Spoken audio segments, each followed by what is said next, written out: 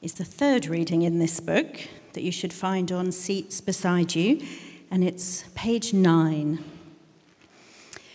Genesis chapter 2, 4 to 17.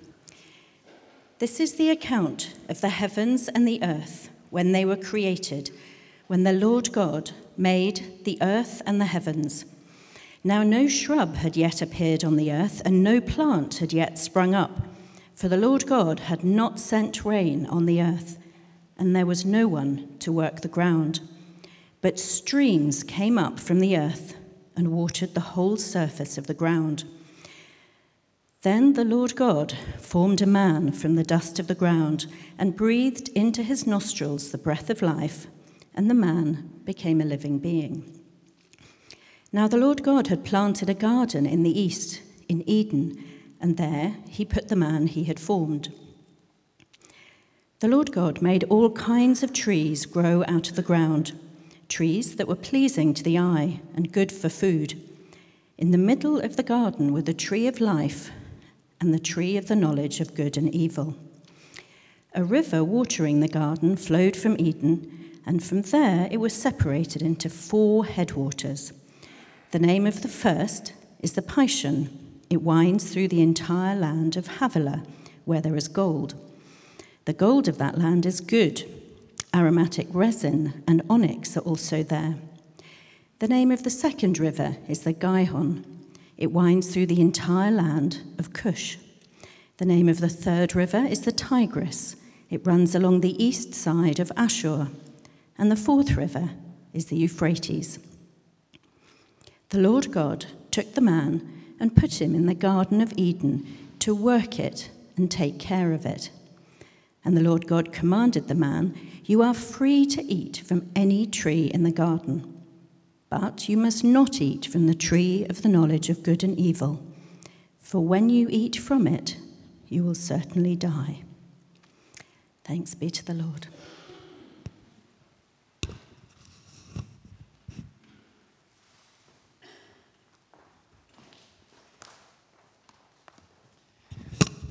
Well, good evening, everybody. It's great to have you with us this evening. And if we haven't met before, my name's Stuart, and I'm the vicar here. And we're going through this series through Genesis, and that's why we've got those booklets. I'm going to be looking at chapter 2. Will you pray with me, though, before we dive in together? Lord, we do thank you so much for these chapters in Genesis and for the foundational truths they reveal about you and your goodness. As we come to look at our passage today, would you speak to us? Would you help me as I speak? Would you be with each one of us as we listen? And we ask that you'd have something to say to each and every one of us. Amen. Wonderful. Well, I don't know how many kind of history buffs we have here at HT. Has anyone discovered the sort of the news series, the podcast series, The Rest is History, with Tom Holland and Dominic Sandbrook? Anyone been listening to that? There were quite a few this morning. Yeah, there's a few. It's fascinating. It's very engaging. I find them quite interesting. I have to admit, though, I don't have too much time to listen to podcasts these days, but I did manage to catch one of their podcasts about the early life of Churchill. I was on a drive and I listened to this, and most of us know a little bit more about the later life of Churchill, particularly as Prime Minister, but this was all about his young life. And actually, it turns out to be really rather tragic. Churchill turns out to have had the most monstrous parents, even by 19th century standards. And so this podcast was saying, apparently Churchill absolutely adored his parents. He worshipped the ground on which they walked, but they were not at all interested in him. So his mother was by all accounts, a selfish socialite. She lived to go to parties and go on trips, and she was completely distant from young Churchill, and made no attempt to hide the fact that she wasn't interested in him. So the epitome of this was, you can imagine a young Churchill, he's about 14, 15, he's at boarding school, and he gets a letter from his mum to say that he can't come home for Christmas because she wants to go on a trip. And he writes to her this. He says, "My darling mummy, never would I have believed that you would be so unkind.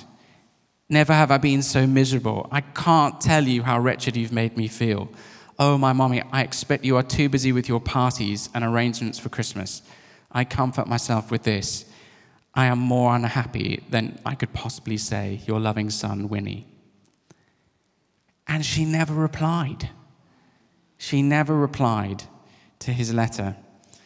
So that was his mom, but then his dad was different. His dad wasn't so much distant as just impossible to please.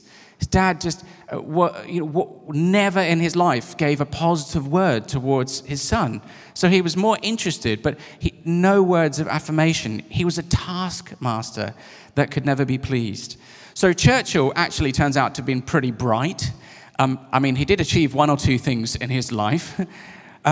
And he did okay all the way through school. But then he wanted to go into the army, and he applied to go to Sandhurst, and he did pretty well, but he just missed the infantry. But he still wrote to his dad to tell him that he'd got into the cavalry. And his dad replied a long letter, part of which is this. He says, "Make this position indelibly impressed upon your mind, that if your conduct and action is similar to what it has been in the other establishments, then my responsibility for you is over. If you cannot prevent yourself from leading the idle, useless, and profitless life you have had during your school days, you will be a social wastrel, one of hundreds of public school failures, and degenerate into a shabby, unhappy, and futile existence. And if that is so, you will have to bear all blame for such misfortunes yourself. Your affectionate father, Randolph Spencer Churchill." It sort of gets a bit funny at the end there. But that's tragic, isn't it? That is so tragic. And I was listening to this last week, and it's just so sad that he had one parent who was just so distant, and the other one who was so impossible to please. What's the connection with the sermon tonight? I think so often, it's tragic, but so often that left to our own devices, humanity seem to fill their picture of God so often with one of these two pictures of what God is like.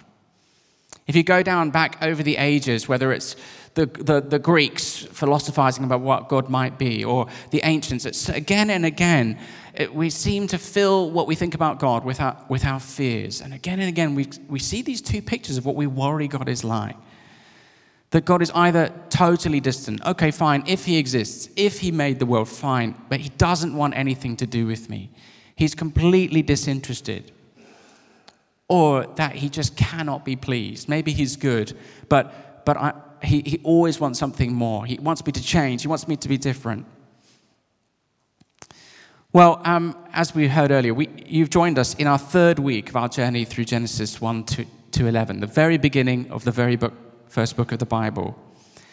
And Genesis was written into an ancient world which had all kinds of stories of what the gods were like.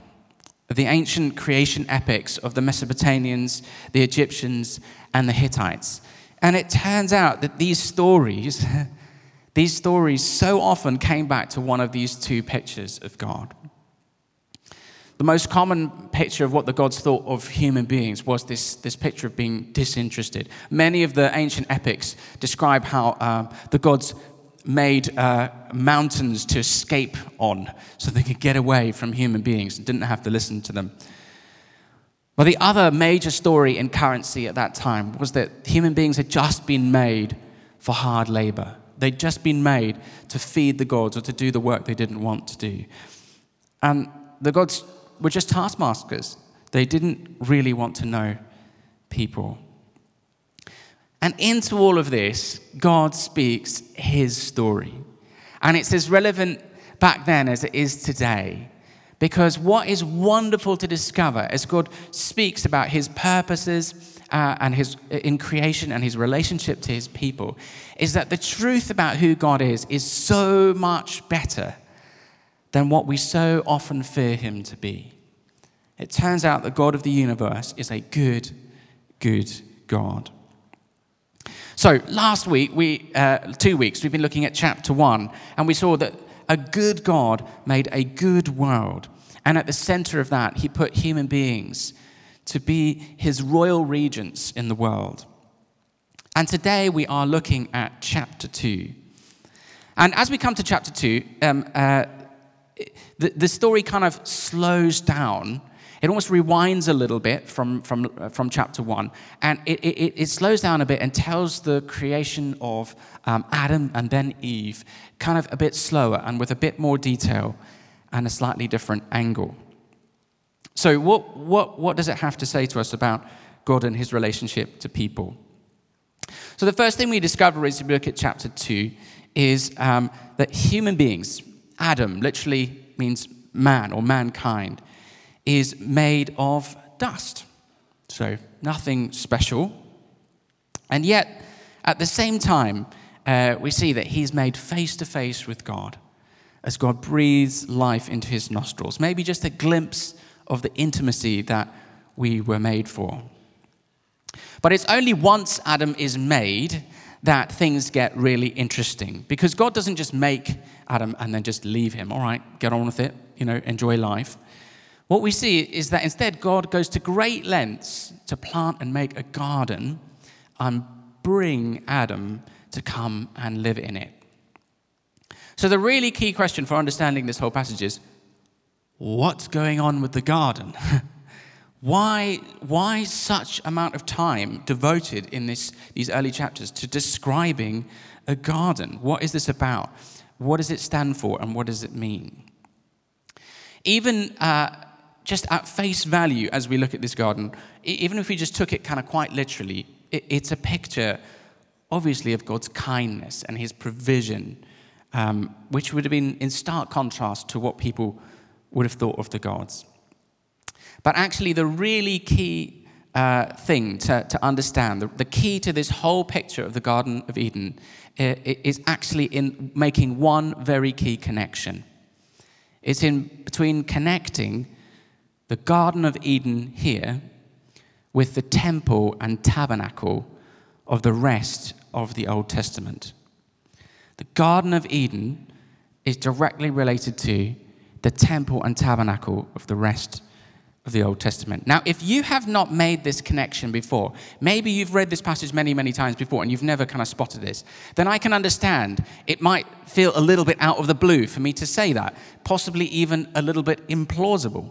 And so I'm going to slow down here and, I'm actually going to speed up in a bit, but we're going to pause here and I'm going to try and help us make a few of these connections between the tabernacle and Eden, just to illustrate that. So if you've got your books with you and you want to write notes, now's the moment. But don't worry if you miss a few things, because the key thing is the big picture. But let's try and make some of these connections. So, first of all, a garden, a well-watered garden. Now, for us Brits, where everything is a well-watered garden, we don't bat an eyelid, okay? But in the Middle East, at that time, you only had gardens, well-watered gardens, in one of two places, in palaces or in temples. So as soon as this mentions a garden, they're thinking already, maybe this is to do with a temple.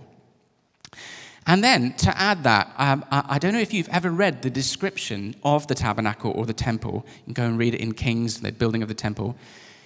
Can you remember how the temple is decorated?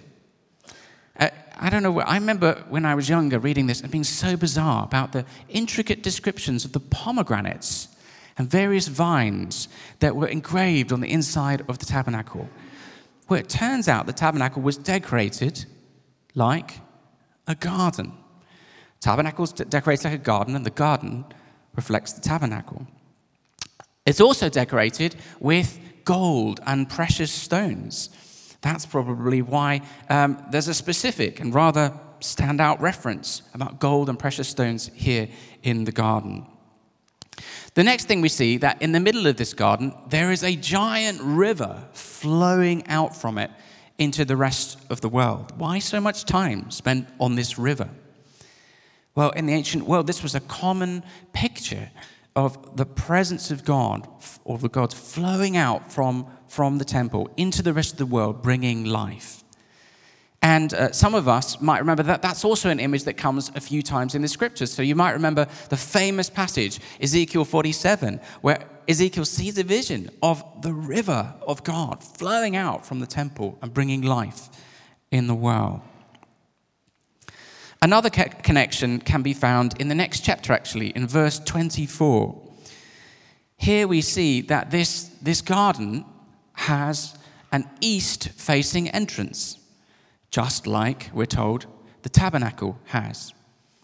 And furthermore, we find, especially after the fall, that the entrance to the garden is guarded by cherubim, great flaming angels.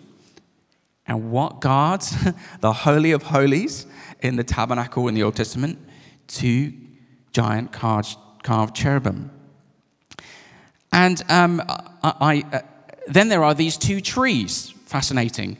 We have the tree of life. Now, there are lots of mentions of the tree of life in the ancient world and in the scriptures. But the key connection to make here is probably between the tree of life, as pictured in the garden here, and the menorah lamp in the Holy of Holies, just in front of it, actually. A giant 7-fold lamp that, if you go and read, it represented the presence of God, the life-giving blessing of God shining on the people of God. And it's decorated how? You want to take a guess? Like a tree, with almond blossom and other decorations on it. And then we come to the tree of the knowledge of good and evil. And there's not very many equivalents to this in the rest of the Bible or the ancient world. But the key to the connection here is the phrasing of the command that comes with it. So you saw a bit later, in verse 17, God tells them, "Thou shalt not eat from the tree of the knowledge of good and evil." Exactly the same phrasing as the start of each of the 10 commandments, which were held in the Ark of the Covenant in the Holy of Holies and represent living under the covenant commands of God.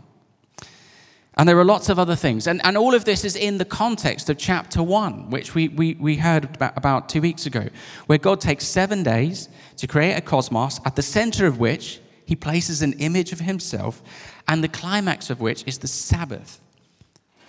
This is all temple language. The picture of Genesis 1 and 2 is primarily of God creating for himself a place of his presence and bringing humankind into that place to dwell with him. That is amazing when you begin to realize that is in the first few pages of the scriptures. Now, there's so much that we could get out of this for the rest of the talk. We could do 10 sermons on each of those different things. But I'm going to pick out just 2 points that are really central that we can take away today from this picture. Here's the first one. God wants to be with us. God wants to be with us. In this picture of God creating all things, as much as he made the fish for the water and he made the birds for the air, he made human beings to inhabit his presence. That is our home. That is where we were made for. And, coming back to where we started, Adam didn't need to write a bunch of letters to God pleading to be allowed into his presence. Adam didn't need to go on some great odyssey to prove or earn his way before God, like so many of the stories in the ancient world did. He didn't have to earn his place there. God made him and brought him into his presence from the beginning. Let's make that personal. before God wants anything from you, he just wants you. God, the God of the universe, desires your company. On your darkest days, you need to remember, that's on like page 2 of the Bible. God made you because he desires your company. St. Augustine in the 5th century famously put it this way: you have made us for yourself, O Lord, and our heart is restless until it rests in you. Here's the picture. You have made us for yourself. You aren't really being you unless you're being you with God. You aren't really being you unless you're being you with God. And of course, we know from our own experience that we aren't born, we don't grow up enjoying this intimacy with God that's pictured here for Adam in the garden. We know that our relationship with God is broken. Some of us may be here for the first time here tonight, hearing that God even cares about us. The story of chapter 2 is this place that God made us for in his presence, and the story of chapter 3, which we'll come to in 2 weeks' time, is of how we walked out on that relationship, is of how we turned our backs on God and were sent out from his presence. But still, it's so important to realize that this is not how the story starts, that the story starts with God making us for himself. And Jesus came, above all, to reconcile us to God. Jesus is Emmanuel, God with us. That's what it says at his birth. You know, Jesus is God come in the flesh so that he can be with us. And as extraordinary as it is, he died on a cross to enable us to enjoy God's presence again. Some of us will remember that little line that it says just after Jesus dies. It says that the curtain of the temple was torn in two, symbolizing that the way into God's presence was open again. Yes, the rupturing of the relationship with God is serious and it can't just be swept under the carpet. But the important thing is to know that God doesn't need any convincing to welcome you home. The story that Jesus himself tells, the story of the prodigal son, he tells to illustrate the heart of the Father for those who are far from him. And it's a picture of a father who is scanning the horizon, longing for his child to return, and then running out to meet them and wrapping his arms around him, and then of welcoming him with a party. And what he says to him is, welcome home. Welcome home. You know what's interesting about that welcome home is, if for many of us, it's an interesting thing. Like, how can I be welcomed home if I was never there in the first place? Some of us didn't grow up knowing that God loved us, or haven't been, feel like we've never been home. How can I be welcomed home? Well, the wonderful, wonderful message of Genesis chapter 2 is that in a very profound way, God's presence is our home. That is what he made you for and made me for, because he wants to be with us. So just a couple of thoughts here before I move on. One, did you know that you can enjoy the presence of God? Did you know that he longs to restore that relationship with you? If you didn't know that, I would love to tell you how you could leave this place today in a new relationship with Jesus, that it's possible to return home even today. Don't pass up on that if that's what's on your heart. And then for those of us who would say we are Christians, I guess my just prod here is, okay, if God went to all of this, he made us for his presence, he died to return us to his presence, are you enjoying God's presence?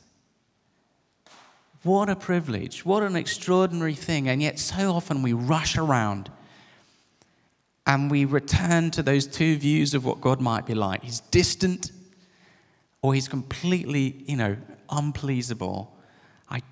He's a taskmaster, and we forget. He just sometimes wants us to be with him. Are you enjoying God's presence? God wants to be with us. That's the first thing. The second thing I want to pull out of this passage, though, is something else. God wants to be with us, but also God wants us to help welcome others in. God wants us to help welcome others in.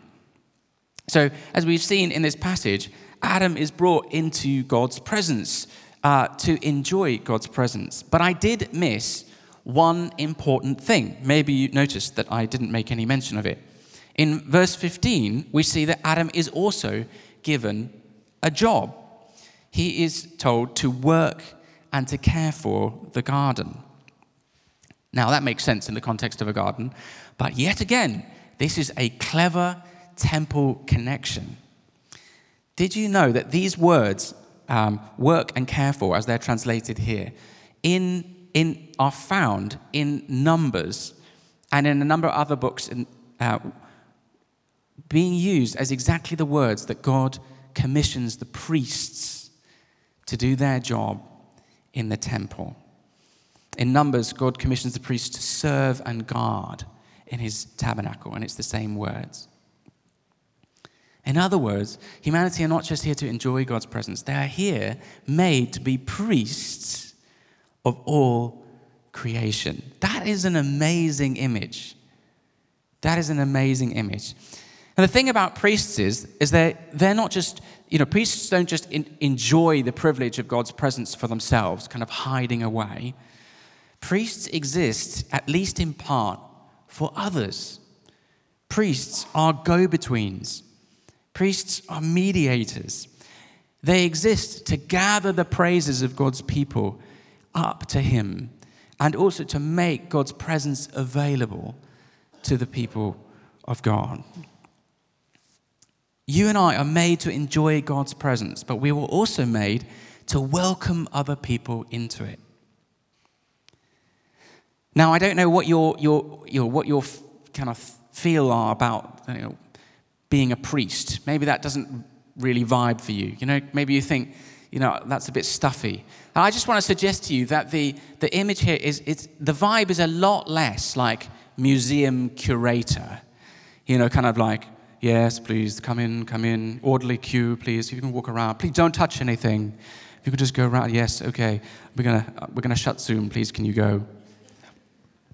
That was my experience at Wimpole Hall on the weekend. It's much less, museum curator, and it's much more, I think, party host. Party host, welcoming people in, helping people to enjoy. And I actually, the more I've thought about it, the more that image of being a party host has really connected with me. Because being a party host, it involves both the practical and the personal, doesn't it? If you're gonna throw a party, have people around, there's loads of practical things to be done. You've got to make the homemade guac so that people don't judge you for buying store-bought stuff. And you've got to send out the invitation, and you've got to gather some chairs from the other room. You've got to make space, don't you? But then ultimately, it's about people, isn't it? It's about welcoming people in, about making people feel at home, and about connections, connecting people, and most of all, connecting them to the one whose party it is. We are being called to help welcome other people in. I'm going to get a tiny bit controversial here. Why don't Ollie and I wear big fancy priest's robes on a Sunday? Well, there might be several reasons. And just a caveat here, I think there is a place for them. If you see me at the cathedral, I'll be wearing them. Or if I might go visiting in the hospital, I might wear them. But why not on a Sunday here? Why don't we do that? Well, I am a priest, and I do have a particular role amongst us as a church. But one of the reasons why we don't make a huge thing about it is because of this chapter and the truth that it holds. It's because if you're a Christian and you've got the Spirit of God in you, then you're a priest. So, Kat's a priest. Well, she is actually also ordained. That was a bad example. But you're a priest, and you're a priest, and you're a priest, and you're a priest, and you guys are priests. That is so empowering to realize that God has made you to help welcome other people in. The idea is not just kind of we come to church and kind of a few people up the front, kind of we do it and everyone else just enjoys as an audience. We collectively, as God's people, have been made to all together, bringing the different gifts that we do, welcome people into the presence of God. And if you don't believe me, you think, Stuart, he's really gone off the deep end. He's got way too much out of this passage. Why don't you turn to 1 Peter chapter 2, verse 9, where Peter, writing about the whole church, says this: you are a chosen people, a royal priesthood. I find that fascinating. Chapter 1, we're made as royal regents. Chapter 2 here, we are priesthood. We are chosen people, a royal priesthood. Revelation chapter 1, verse 6 says it even more clearly. Jesus loves us and has freed us from our sins by his blood and has made us to be a kingdom and priests to serve his God.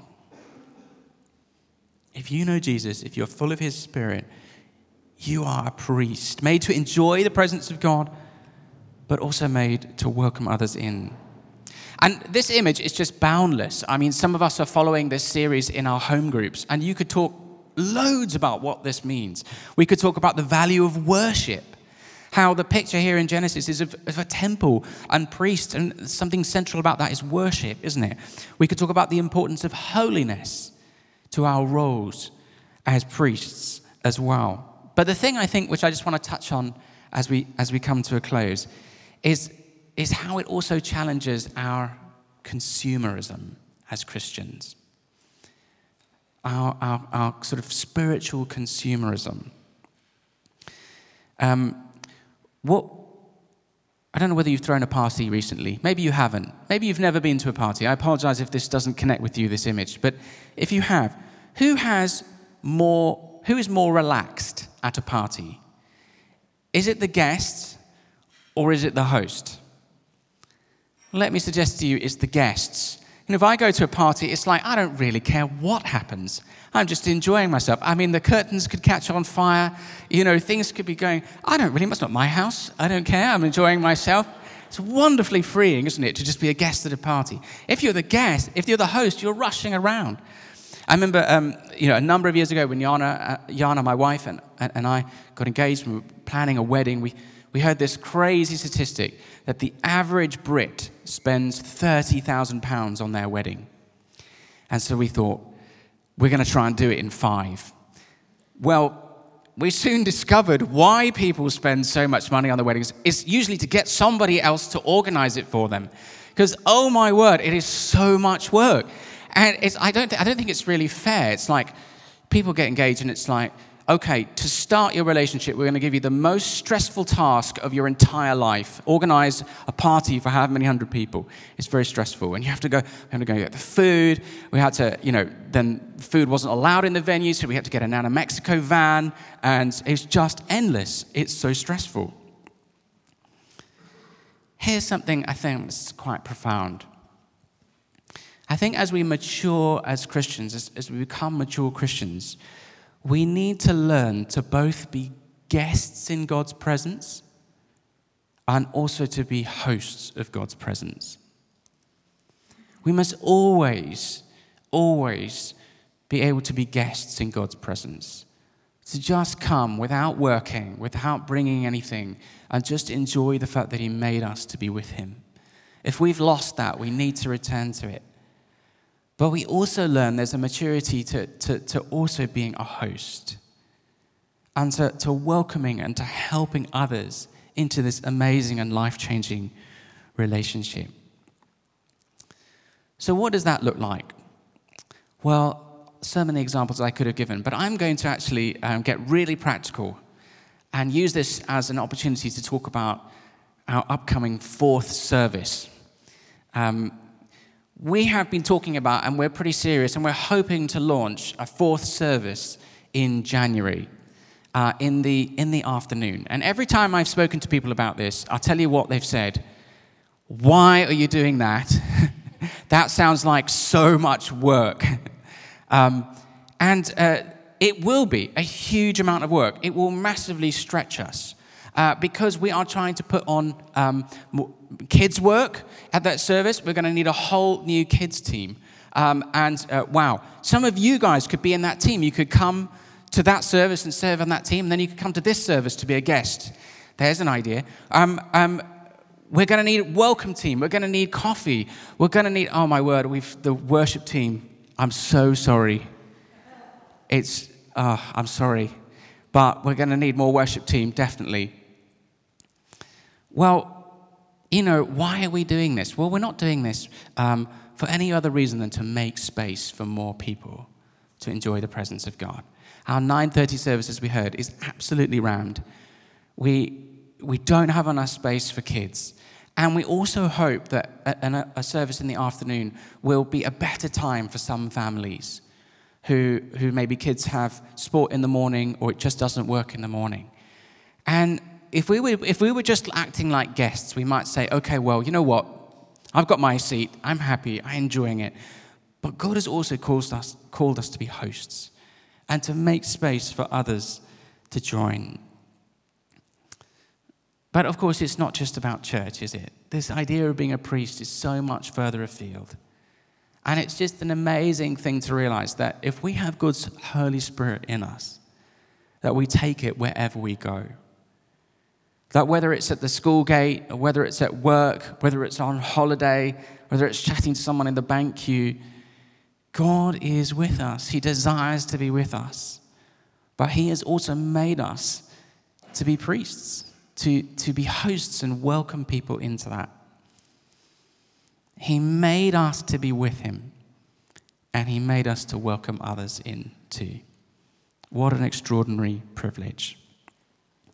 I'm going to finish there, and we're going to, as we usually do, spend the rest of our service just responding and meeting with God in this time. So how we're going to do this is, in a moment, I'm going to invite us to stand, and I'm just going to pray for God's Holy Spirit, His presence, to come and rest on us and meet with us. And can I invite the band up? While we do that, we're just going to sing a song. And don't feel any pressure to stand or sit or do anything. You might just actually want to sit in the presence of God and enjoy being loved. Maybe you haven't done that for a very long time. Or just if you don't know the Lord, just invite Him to come and meet with you. But we're going to sing a song, and we're going to sing a couple of songs, actually, aren't we? We just want to make space. And as usual, we'd love to invite, if you feel God's at work in you, or you just would like to meet with the Lord, or you'd like someone to pray for you, why don't you just come up to the front during the songs, and there'll be a group of people who just stick a hand on your shoulder and pray for God to meet with you. You don't have to say anything to them. They'll just pray for God to meet with you. And we'd love to just spend some time in the presence of God and enjoy His presence and ask Him to be at work. So, you up for that? Can I invite us all to stand?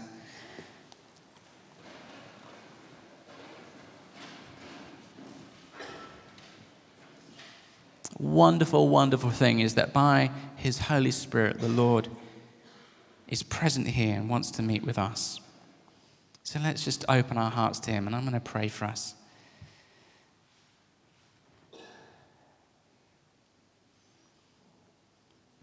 Lord, we thank You so much that You are so not like the many things we fear You are.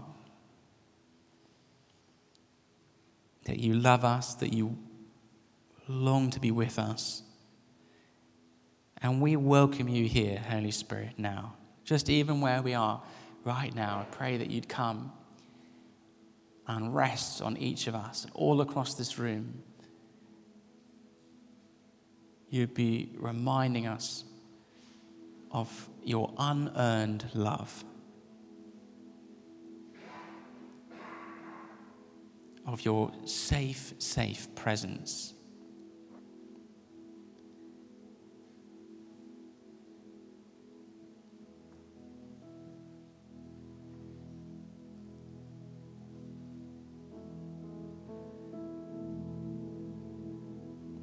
if you'd like to meet with God. Sometimes it's helpful just to have a posture with your body that says to God, I would like to meet with you. Maybe some people find it helpful to put their hands out in front of them. It's not magic. It's a way of saying to the Lord, I would like to meet with you if you would like to meet with me.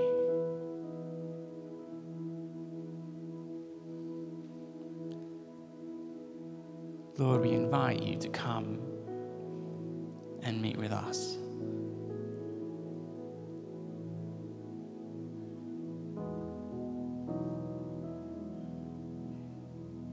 Just going to wait here for a few minutes, and then we're going to sing a song and pray for each other. But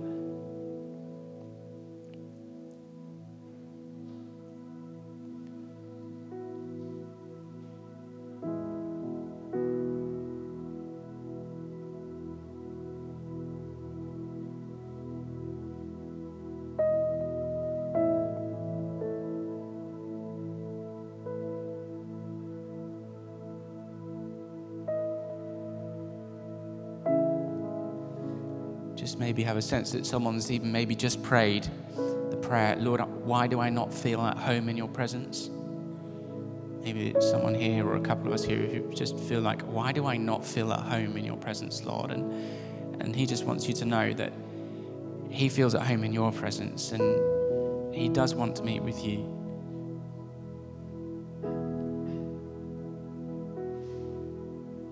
And you don't need to hide anything to come and meet with him.